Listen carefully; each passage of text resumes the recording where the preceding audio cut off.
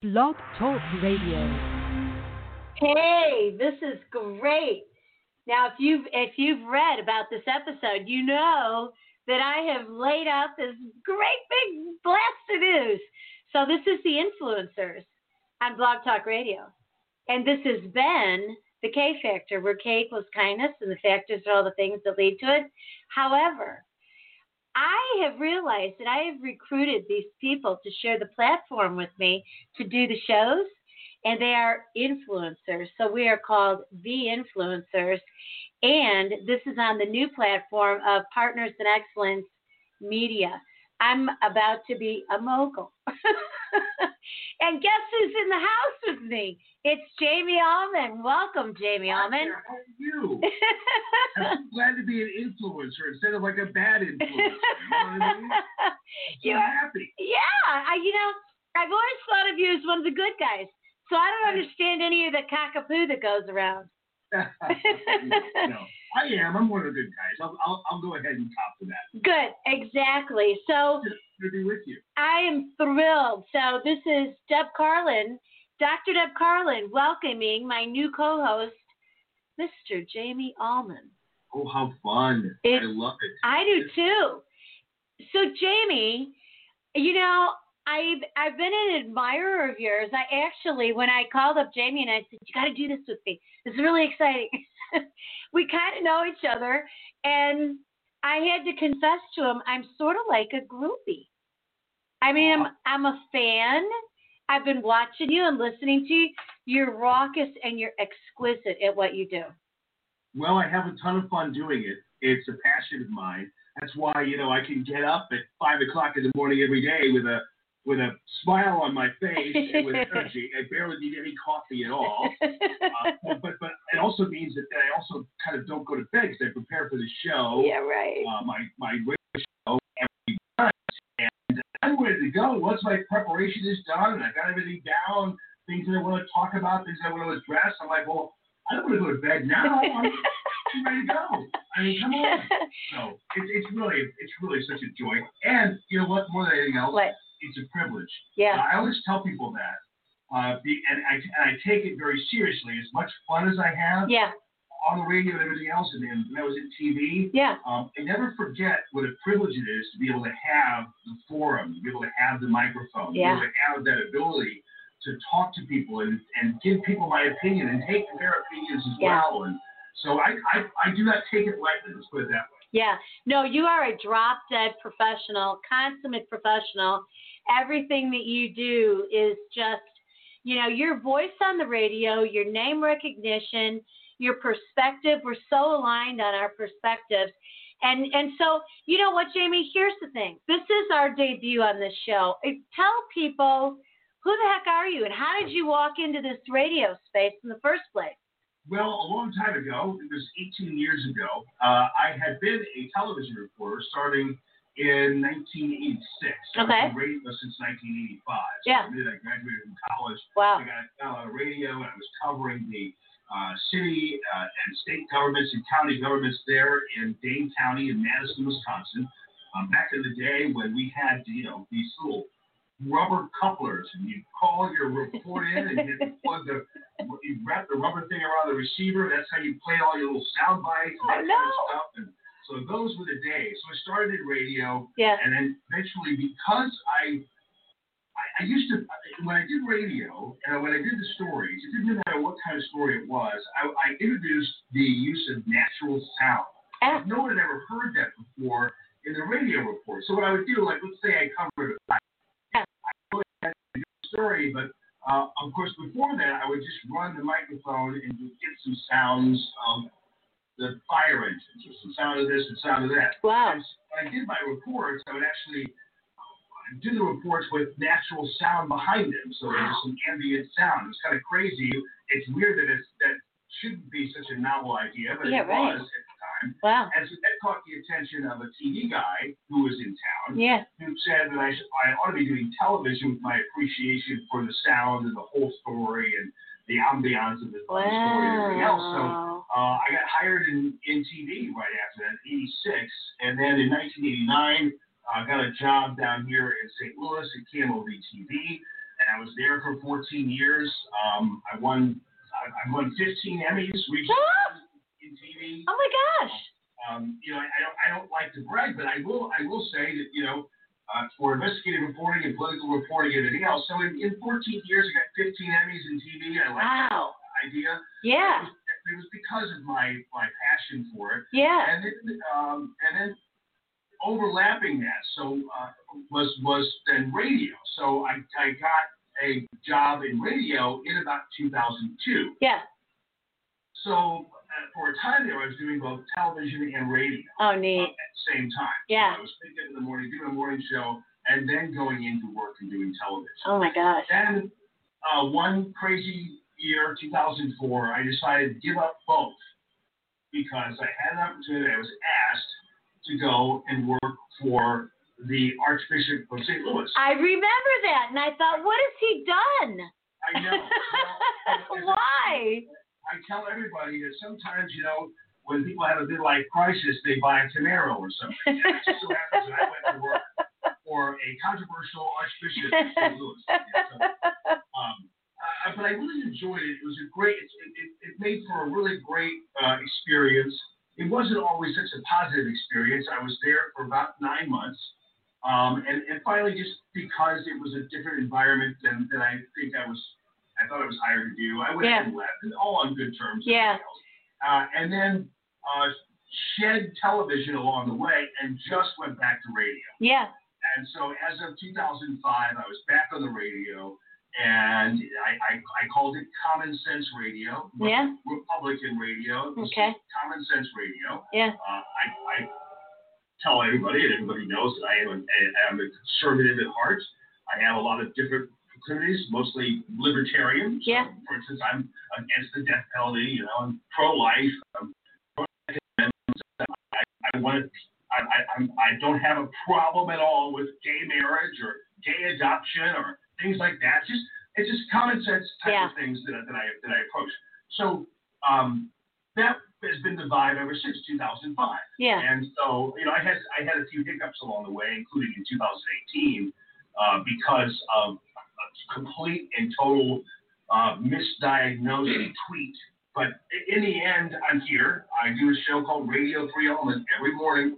And I'm on YouTube, and I have my app, and I've got Facebook, and everything else, and we're all just one big happy family. Yeah, it's cool. In spite of, by the way, some of the things that have been going on, and elections and things like that. So other than that, but you know what? What? I think that one of the things that separate some conservatives from others, and I think you would say the same thing. Yeah.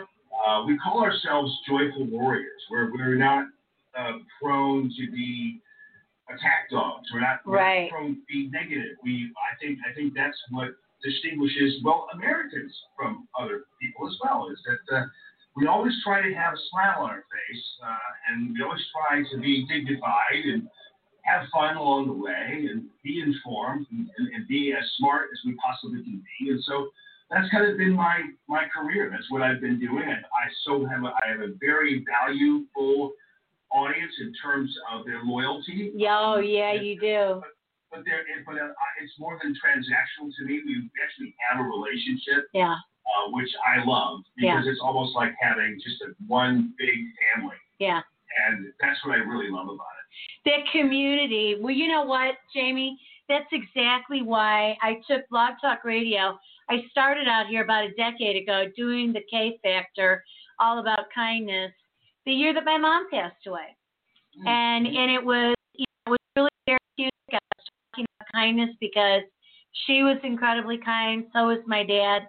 And I was known for, I had some guy call me up from a business magazine article, and he said, I'm reading about you and the way that you do kindness, and I'm thinking I wanted to interview you. And so we started talking. And then he says to me, so, I'm with WGN. I'm up in Chicago. I've got this, that, and the other thing, and I want you to come on and do this. And I was like, how much money do you want? It turned out he was a good guy. I worked with him for a while, and then I got invited over to Blog Talk Radio, and I thought the opportunity on Blog Talk Radio is huge. At the time, it was like 12 million unique visitors a month to that platform. And I thought, okay, well, let's see what we can do here. So I did the show for a few years, and he had a real engineer, and he had this groovy experience with it. And then, got sort of pulled in different directions and did my work as a doctor of psychology and all that, holistic practitioner kind of deal. And then really the last couple of years, I started gravitating back towards it, thinking there's so much messaging that needs to be done. There's so much that America and the world needs to hear. America being my first love. But, this year, 2020, as I'm bouncing around my home and I'm thinking, oh my gosh, what day of the week is it? And like, where are all my people? I can't see my people. I need to be back on Blog Talk Radio. Then I come in here and I'm doing the audio, and I thought, I want to see people. So I decided to dovetail it with Zoom and then upload it to YouTube and have there be a video component to it, because what's the most popular and powerful social media channel? It's YouTube, right? Yeah. So I started doing that, Jamie. Our numbers went through the roof. I mean, instead of hovering around 700,000 results on Google, it's like 2 million, 4 million. I'm thinking, and this is happening with me and my brands, and then everybody who I co-host with. And so I thought, you know what? Like you, I am a conservative, but when you and I were growing up, I grew up in Chicago, very democratic town, Mayor Daley. When he died, I said, excuse me, that can't be. I mean, he's the emperor. What do you mean he died? That Mayor Daley's never going to die. He's like a god. And so anyway, democratic meant something different. It was about a machine that worked. The other thing that it was, when we talked about liberal, it was about open-mindedness. Yeah. So I resist the labels to a certain degree, because, it's divided these days. Like if you're a Republican, you better watch out. Somebody might beat you up. Yeah. But if you're a Democrat, like everybody hates you if they're so-called Republican. I'm thinking, wait a second. It's red, white, and blue, the flag. It's not red and blue. It's red, white, and blue. Right. And I never understood this side of the aisle conversation. It wasn't that way when I was growing up. And you want to know what I feel terrible about right now? I'm thinking to myself, what has happened to my country while I wasn't paying attention? Right. I was busy doing all these things. Now I turn on the news. That's why this is the news. Because it's not about one particular demographic matters. It's about your life matters, our lives matter, our freedoms matter, our well-being matters. And I see things just being stripped away and threatened, including people. And I'm thinking, wait a second, you're talking about common sense, not so common. Yeah, well, and we have a situation now where as long as you are passionate about something or you're angry about something, anything goes. You can say whatever you want to whomever. I think the whole COVID-19 panic has a little bit of that too, where people just can't learn. And listen, this is coming from a person who has the freedom to speak all the time. Right. But I'm also not one of those people who believes that an athlete or an entertainer should keep their mouth shut. That's not what I'm talking about. Yeah. I'm talking about this judgmental, finger-wagging, pearl-clutching, finger-wagging that goes on everywhere. Yeah. The stories heading up into Thanksgiving were all so interesting, because there were stories in the New York Times and others that, it's not enough just to have an election. We have to shame people who supported Donald Trump, for instance. Right. Your family, you need to go back home and you need to shame them. It's not enough just to have differences of opinion anymore. You need to shame people for their opinions. Now, I would never even consider in a million years. I mean, I'm, for instance, the only conservative. I'm the youngest of six. Yeah. I'm the only conservative in my family. But I would never consider in a million years going up to one of my family members or even friends of mine who might be liberal, whatever, and challenging them on their core. Right. Challenging them on their morality or their values or their this or their that. Because maybe it's a generational thing, but I'm not trying to advocate some kind of polite society where no one says everything. It has. People in their everyday interactions now. Yes. You can't see anybody's faces anymore. Right. Yeah, muffled. Yeah, and it's been so nerve wracking. Yeah. I've never been the kind of person that goes into an elevator. You know how people do even before COVID-19. Yeah. People go into elevators, and the minute they go into an elevator, instead of saying, "Hey, how are you?" or "How's your day going?" or whatever, they go right to their phones. Yeah. They can't stand the thought of interacting with anybody, so they're just pretending they're doing something on the phone. So, but I've never been that way. But now everybody has been so isolated. They're so isolated not only in their ideas, but they're isolated in their behaviors as well. Yeah. And it's been kind of crazy. It is crazy. The thing that really is so disturbing to me about what's going on this year, Jamie, is that every single relationship has been challenged. People are tiptoeing around one another. Well, what do you think about this? And, like we're feeling each other out. It was refreshing to talk to you because we got on the phone and we were just abuzz with alignment. And then, I was a little nervous over the summer about talking about things. And then I just thought, you know what? Excuse me. This is my life. This is my United States of America. I believe that everyone has opportunity here. We've all witnessed it, and everybody can have their position. But come on, if anybody really wants to make it in America, they can make it in America. Oh yeah. And we have people who, they like are dying to get in here. They're taking a cardboard box across from Cuba to get here and making it. It's astonishing. So here's the thing that's really troublesome. This just hurts my heart. I have relationships that have just fractured over this. Mm-hmm. Mm-hmm. And I'm not. And COVID-19 or both? Both. Yeah, right. Yeah. I mean, I've had people who I love showing up on my social media, particularly on Facebook, and saying, people get what they deserve. If you're an anti-masker, it's like, what? And then, I believe in the science. Excuse me, science is not a belief system. It's not a faith. Science is hard, cold facts and evidence. And I don't know what it means when you can go to a restaurant until 10 o'clock at night, but then like 10:01? Or you could go to a grocery store and you can't go to a restaurant. Like in here in St. Louis County, you can't even dine in, but you can go to a grocery store which has, people turning over. Yeah, touching everything. In and out. Yeah. And even a restaurant, and yet they're closed down. I think we had a real drop in the trust level here. Huge. Our authorities, and you mentioned science there. Well, one of the things about science is we have scientists, but we don't elect scientists to lead.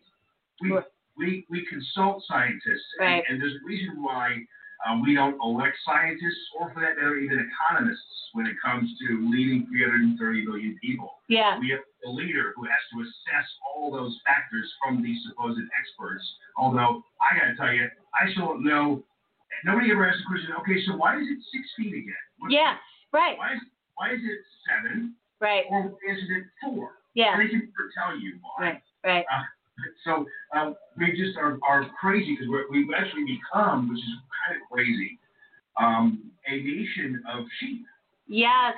And I saw John Kasich the other day talking about how these politicians are that they are the flock is scattered, and it's funny because John Kasich was a governor and a congressman, and suddenly it's revealed that he thinks that politicians are shepherds and that the citizenry are sheep. Oh my gosh. I'm like, I never heard that applying to the political structure. We're not sheep. No. We're citizens. We have to stand up for our freedoms and our rights and our independence, our sovereignty. Right. And that's been the problem. I think what's happened is we have trusted so much in the so-called authorities and institutions. And now suddenly they're turning their backs on us on a variety of levels. We're being led around by people who whose lack of knowledge has actually replaced knowledge. Yeah. Like, nobody knows anything about this virus. I don't care whether you're the top scientist in the world. You have to admit you still don't really know anything about this thing. If you did, we would have resolved it by now anyway. And if masks worked, we wouldn't have everybody wearing them at record levels and COVID-19 running around at record levels. So these people just don't know anything. So in their lack of knowledge, they take actions that they don't have to ever defend. So right. They'll shut this down, they'll shut a church down. How in America you could ever have a society where you allow a politician or a scientist for that matter, anybody, to shut down one of the hallmarks of our First Amendment, which is freedom of assembly, freedom of worship, everything else. Yes. How anybody could put up with that in America is beyond me. Me I think too. we've gone soft on those kinds of things. Yep. It matters. Yep. I don't know why, but society has changed a little bit, and so we've become a society where we all demand absolute safety, security, and a bubble around us at all times, even if it means imprisoning people. Yeah. So it's crazy. You know, one of the things that early on, if you remember, it was about a mask. And then it was about social distancing. And the social distance was 3 feet. And I'm thinking, why 3 feet? And then I thought, okay, well, around the world, if you look at interpersonal space, so as a doctor of psychology, this has been a big thing for me, social psychology. And it's like every country has got their different range, you know.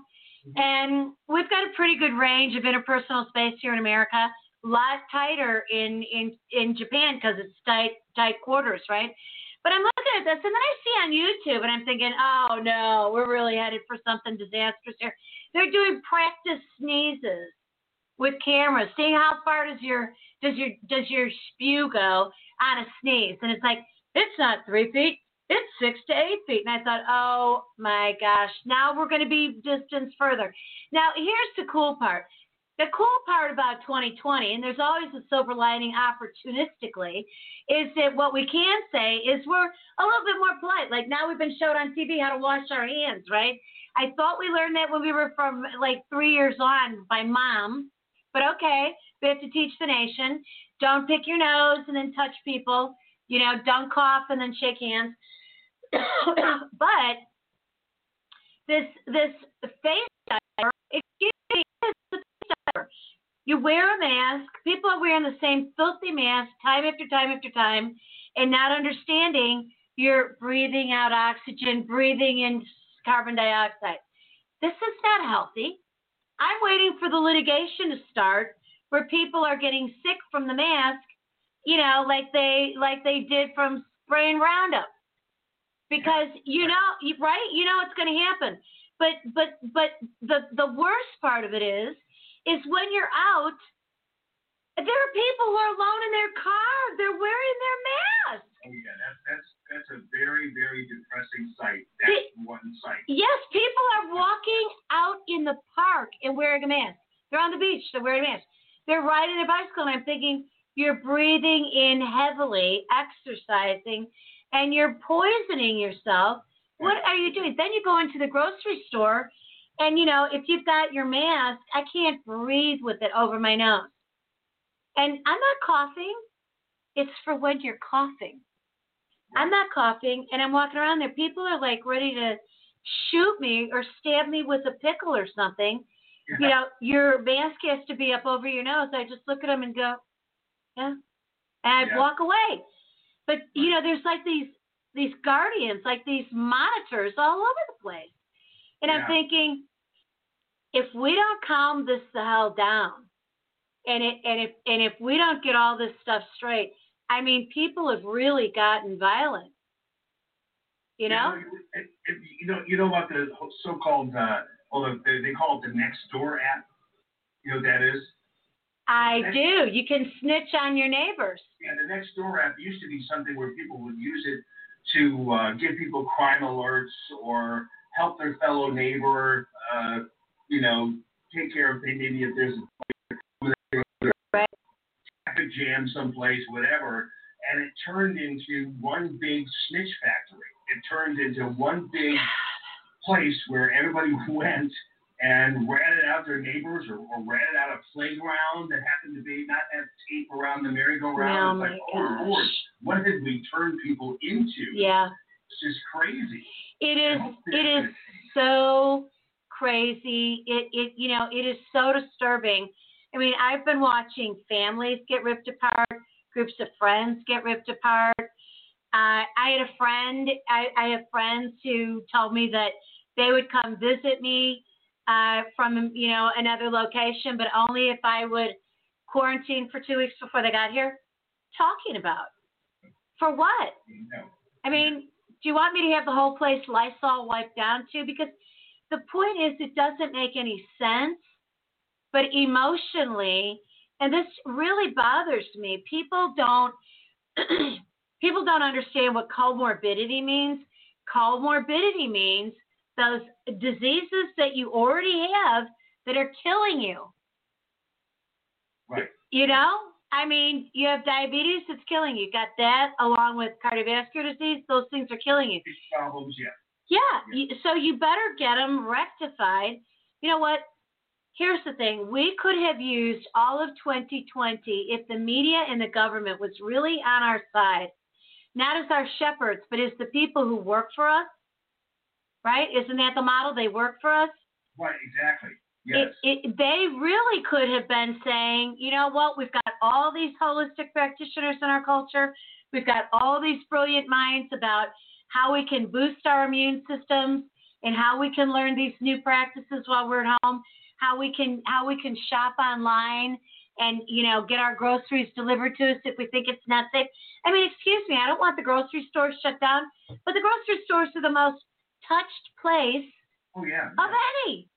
Right. We're picking up the food. Yeah.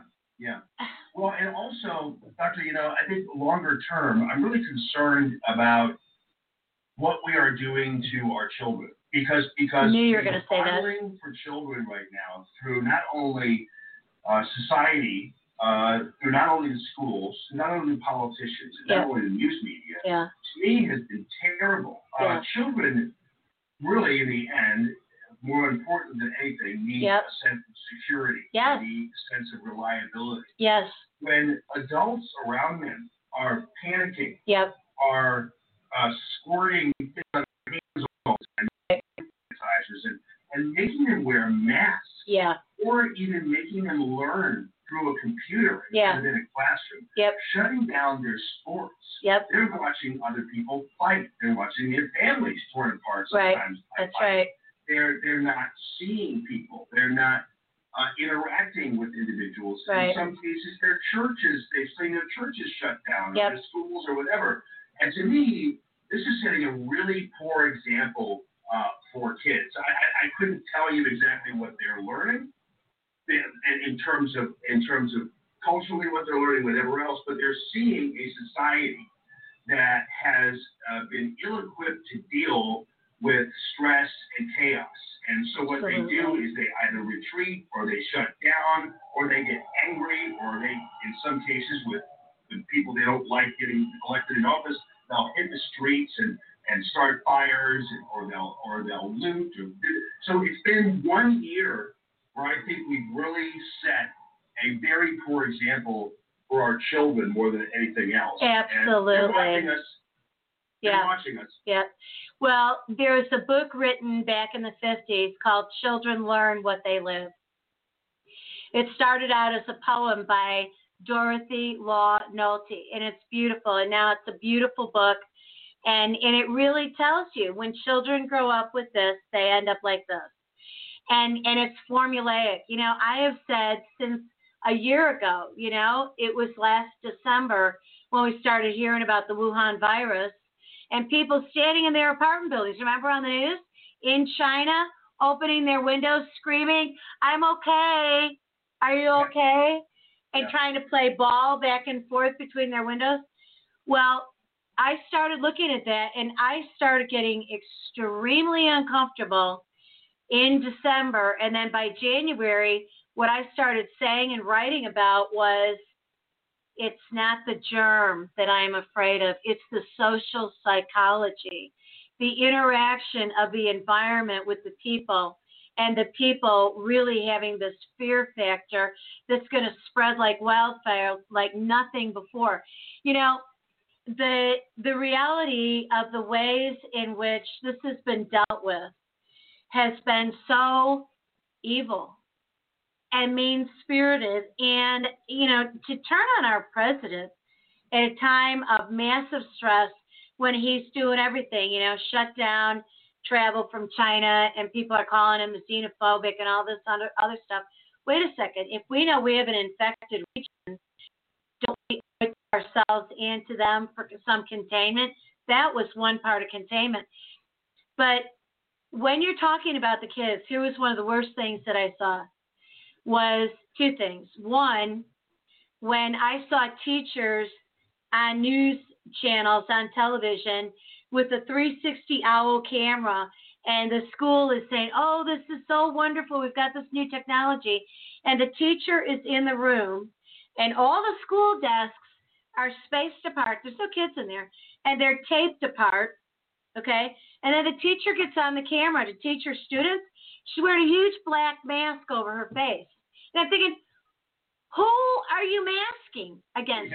Are the children supposed to be at home masked? This is terrible.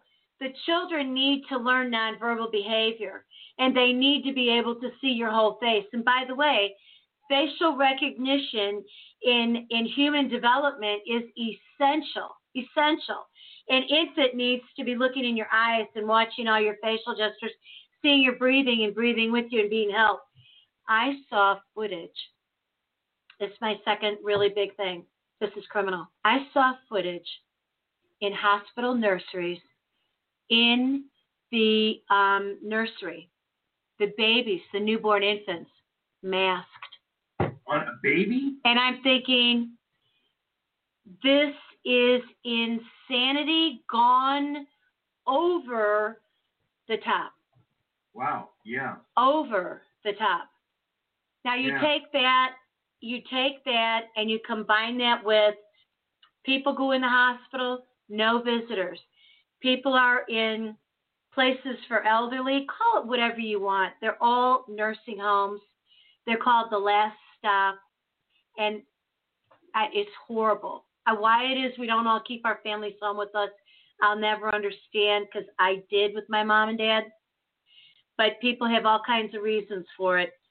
The idea of keeping our generations together has been very appealing to me, to think that we have people on the other side of a glass wall, and we could go up and touch the glass, and then they have these like plastic things, and you can hug through the plastic. How many people, they're not dying of the coronavirus, they're dying of heartbreak. Oh, yeah. It's tough. I mean, my mom's 92 years old. God love her. And, you know, and she's doing fine with the help of all of us, you know, keeping tabs on her and everything else. And I always make sure she has her vodka and Reuben sandwiches. But, you know, but she had an entire structure around her. So she had her church. She had a bridge club. Yeah. She had a book club. Yeah. I would always get her, you know, a package of tickets to the baseball game for her and a friend. So they would all take she'd take the Metro Link down. Oh, my gosh. Get in her 90s and go down and watch the ball game and everything else. So she had all those things, and those things have been cut off from her. Oh, my gosh. Thank goodness that she has the great kind of disposition that she does. Yeah. The excellent constitution that she does in her heart to get past that. But I wonder about other people who, when separated from those normal routines, oh my gosh, are being harmed by it. And you can go from the 92-year-old to the 8-year-old. I think it's a very stressful time for them. And I think mostly it's unnecessary. So that's the worst part of it, is that we're doing this, and so much of it is actually unnecessary. Right. Disemploying people, separating people from their faiths, of their churches. A lot of it is unnecessary. You know what? That's been the hardest thing for me. As a practicing Catholic, I love to go to Mass every day. And it doesn't matter where I'm at. I've got a parish in Chicago. I've got a parish in St. Louis. And I love my priests and I love my fellow parishioners.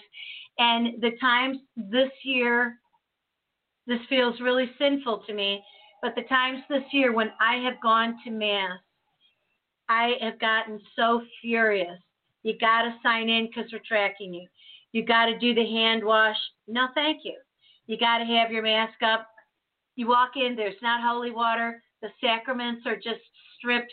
I can't do it. I sit there, and I have to actually go into confession while I'm sitting in the pew because I'm thinking how mad I am. Yeah, right. You know, and it's like, do we have confession right now? Probably you have to call. I just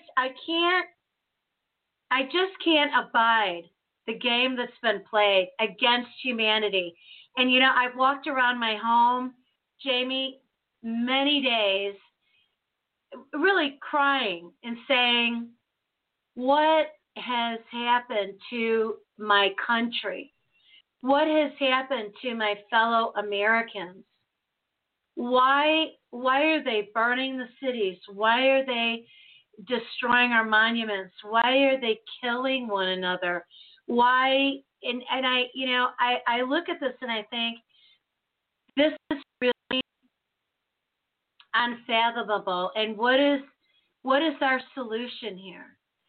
And right now, I don't know. Tell me, Jamie, you're way more knowledgeable about this historically than I am. But has there ever been a president-elect that walked in before the inauguration?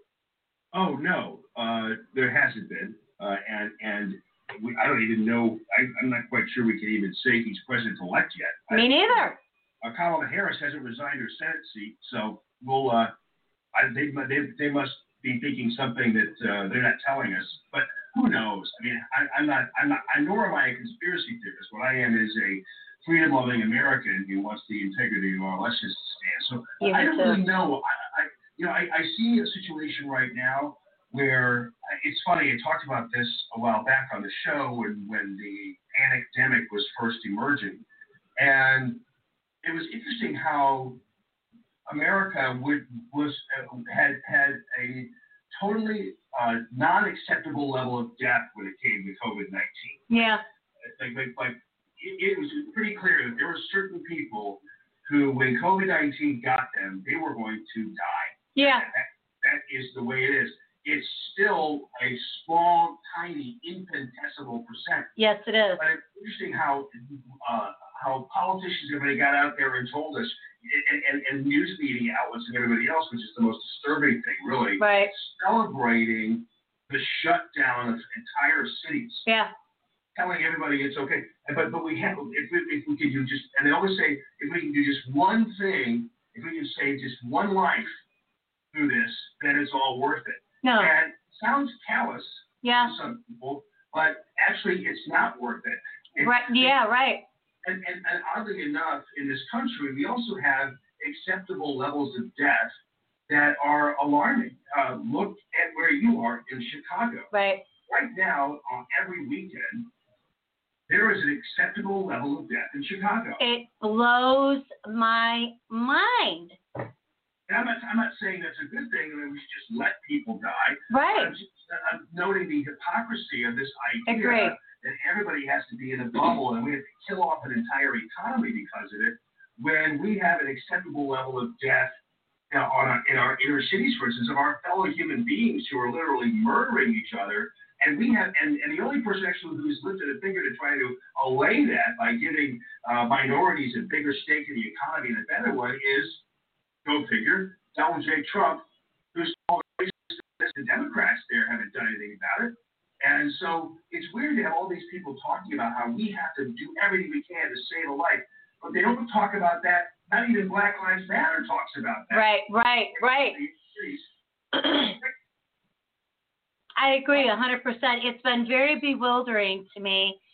One of my associates has said he was consulted by whomever when Black Lives Matter was being put together, and they presented him with that slogan, Black Lives Matter. And as a strong black male, he said, put a comma after it and say also. Because what you're saying is definitive. Well, wait a second. But then you're going to shoot people who say all lives matter. There was, there are so many different scenarios where people are injuring one another, and I just don't get it. And I'm not a conspiracy theorist either, but I am looking at this logically, as logical as I can be, sitting in the middle of this, right? And I'm thinking, I've done a bunch of things to boost my immune system and make sure that I stay healthy. And I work a lot, but I work out of my home. I can go and lay down or take a walk and, just free my mind. But I look at this and I think to myself, there are so many people who are getting anti-anxiety meds, antidepressant meds, drinking, ultimately committing suicide. Suicide rates are off the charts. And somehow no one's talking about that. Mm-hmm. Mm-hmm. And I'm thinking to myself, I'm getting more calls from people in distress. I don't know what to do. And they're not even relating it to 2020. They're just saying, I don't know what's wrong with me. I'm not doing well in school. I'm having trouble at home. I mean, I've got kids in college whose parents have got me helping them with their stress. And I'm saying to these kids, they're 20.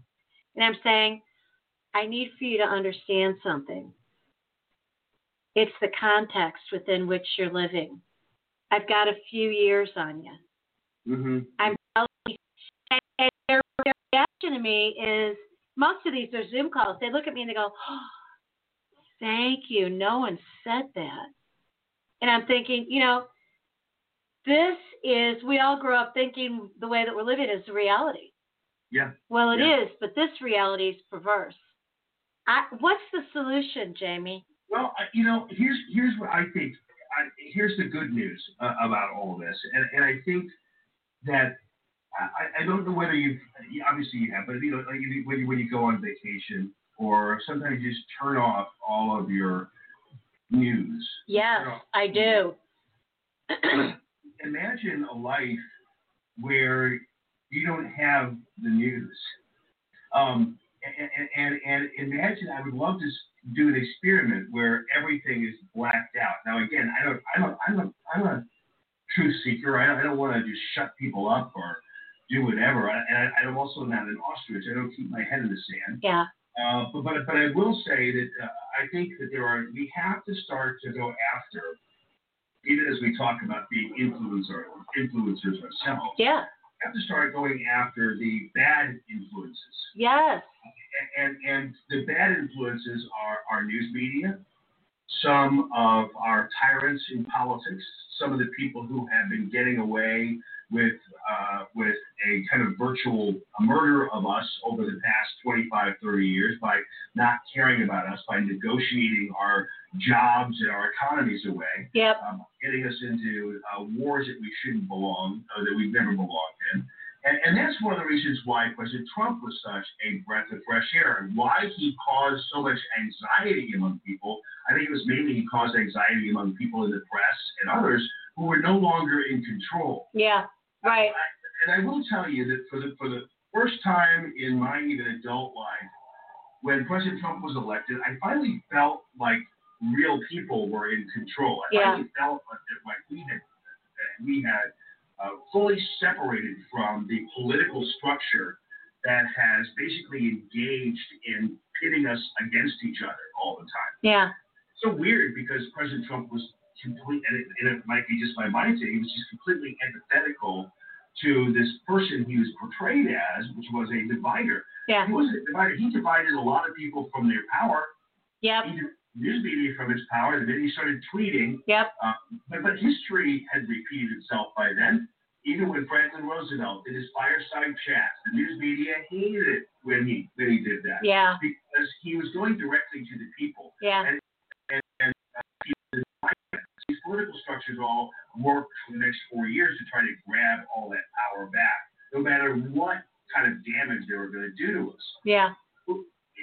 Moving on, we have to start to question these institutions and these people, and question these people who actually are bad influences on us. They are bad for our lives. I mean, if you notice, and you can go out on the street of Chicago, or I can go out on the street of St. Louis, and you realize people are getting along just fine. Yeah. People are, unfortunately what's happened is we've all been masked up and everything else, so we're running around with these frightened, whether you know the painting, The Scream. Oh, yeah. That one? Yeah, exactly. I know. One person. Yeah. Oh, it was for Americans. Yeah. It's natural. Yeah. But even I went to Walgreens the other night to get another extension cord for my Christmas lights, of course. Yeah. Okay. And I think I have now 150 extension cords maybe. so I go there and I tell the clerk there while I'm checking out, I go, you know what? I'm really happy that I actually, sometimes you can't tell when people are smiling, but I'm really happy I can tell you're smiling by through your eyes. She thinks something nice to me. Yeah. And she was, she was smiling, and it was so nice because what happens is a lot of people put that mask on, and automatically they get a blank look on their face. Exactly. I don't know why that happens. Yeah. I think what happens is when you get this sense that no one can see your mouth, you just become a robot at that point. I don't know. Yeah. But people are getting along. People, with the exception of all the Nextdoor apps and all those people, that's been a problem for us. But again, keep in mind why that is. And why that is because our political structure, our politicians, the people who are making money off the panic, the people who are making money off of our divisions racially and otherwise, Yep. the people who are gaining power off of them. The news media has classically always gained its power through telling us how chaotic and divided we are, and how racist and troubled and everything else we are. And so if we tend to start to work to remove those influences from our sphere and start to rely on each other a little bit more, and realize that we need to, take our head out of our phone in the elevator for once, or say something nice to somebody. It's actually very easy. Yeah. And because what's happened is, even to your point, things that we've always relied on so much have been stripped away from us. Oh. Sometimes it's our families. Yeah. Suddenly, you've got people who won't let their own mothers see their babies, right, because their mother doesn't wear a mask or whatever. And so the things that we've relied on for our peace, for kids in schools, right. They're going to school and seeing their friends, whatever. Their athletics. For us, it's been our churches, or even for that matter, our families, or just even getting a cup of ice, a soda at the convenience store that now is banned in St. Louis County. All these things that we actually have found comfort in have been stripped away from us. It's crazy that we allow the political structure to get that far into our lives. Yes. Far into our everyday lives. It's astounding to me, but they've done it. Just when you thought there's no way you could permeate that personal existence that we've had with each other and with our churches, our schools, our people, our neighbors, they did. And so we have to find a way to get that part of it back. Well, I'll tell you what, I am all about getting that part of it back and more. And I'll tell you the thing that really has got me on the edge of my seat right now, and that is this vaccine. I mean, to tell you in droves, nearly everybody I know has said, oh, I can't wait for the vaccine. Oh, when the vaccine comes, I'm going to be first in line. I'm getting it. And I'm thinking, never, ever. First of all, vaccines are dangerous. Kids did get vaccines, me included. I got the mark on my right upper arm to demonstrate my legacy of vaccines. You always get a fever. You always feel crappy because they're injecting you with what it is that you're supposed to build the antibodies of. But here's the problem. This was a rush job on the vaccination. This is one of the companies that came out with a vaccine. Pfizer.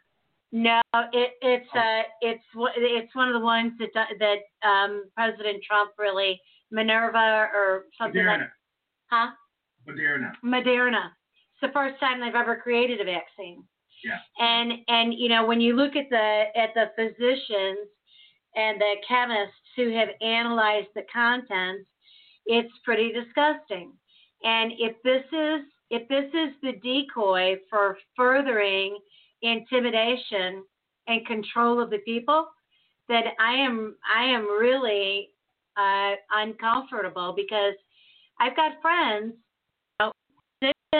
in particular, who are saying, no way, I am not letting my patients take it.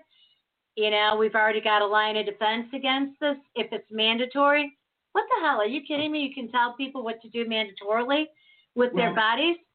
Or you can't travel? Or you can't go into public establishments? This is where again we need. First of all, Pfizer's in the UK, they've already issued warnings that if you have a significant allergy, you can have an anaphylactic shock. Right. And I have my kids vaccinated, but my 13-year-old is allergic to pine and has allergies, and I don't want her to take the vaccine and go into anaphylactic shock right now, where they're giving it. They all have resuscitation machines in the offices we're doing it. But this is where, Doctor, where we need our own structures to step up, and unfortunately they have failed us. They have. There's not a church in this country that should be willingly shutting down. I agree. There's a restaurant in this country that should be willingly shutting down. There's not a corporation in this country that should be willingly touting the wonderfulness of staying at home and inside. So, but what happened is we've lost those people. And when it comes to the vaccine, it's just going to be another formulation of the mask. Because what's going to happen is you're not going to be able to go to work, get a job. They're going to have the vaccine available in the conference room for 4 hours. The human resources Karen is going to send you a message via your email saying, hey, we're getting there's going to be a level of coercion, society coercion. There's going to be the mask is right now visible. As you can tell, people aren't wearing it. Just wait until you have to be asked if you've had the vaccine. Wait until an airline will not let you fly without it. Right. Wait till TSA checks you before you even get on an airplane if you haven't had it yet. And so it's going to be basically a level of coercion that's going to be going on, even though we don't know it to be effective. Right. And we certainly don't know it to be safe. But that's going to be the other level of coercion. That's going to be the other value check that's being made right now as we live. That's why our structures, our community structures, ought to be able to withstand this. The problem is, and I have no problem with lawyers, but the problem is the attorneys are all going to tell the airlines and the corporations and the schools and the restaurants and everything else that if your people are not vaccinated and someone gets COVID-19 and they've been to your place, they will sue you. And so at that point, then usually what happens, you mention a lawsuit and all bets are off, and people will do anything to avoid litigation. Even though you could never prove somebody got COVID-19, you could never prove where they got it. Yeah, exactly. But they're still going to be warned about it, and it's going to flip everybody out, and then we're going to go into some kind of panic over it. I thought it was really devastating here in the United States.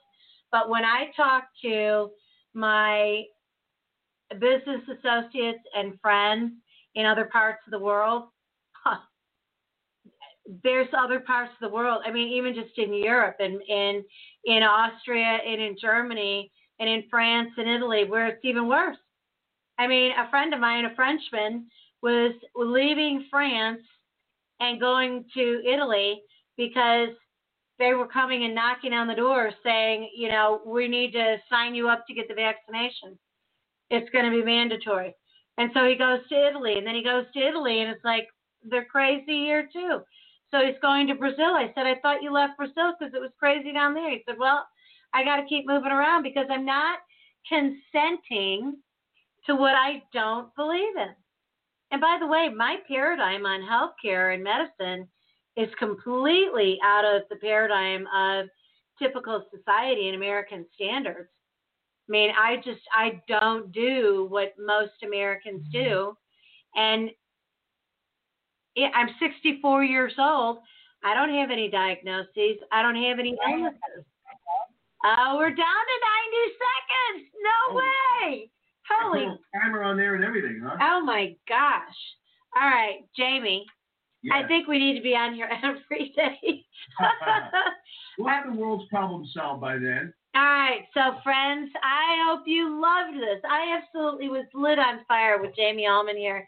Jamie, I am so grateful to you for being on here with me. You know, we're co-hosting. We got to keep doing it. Yes, thank you so much. I'm honored to be with you. It's been so much fun, and I love talking to all the people out there and especially learning from them too. I'm sure we will. We'll get some feedback on this, I'm sure. So it's been fun. Till next time, this is Dr. Deb Carlin with my co-host, Jamie Allman. All right. We'll see you next time.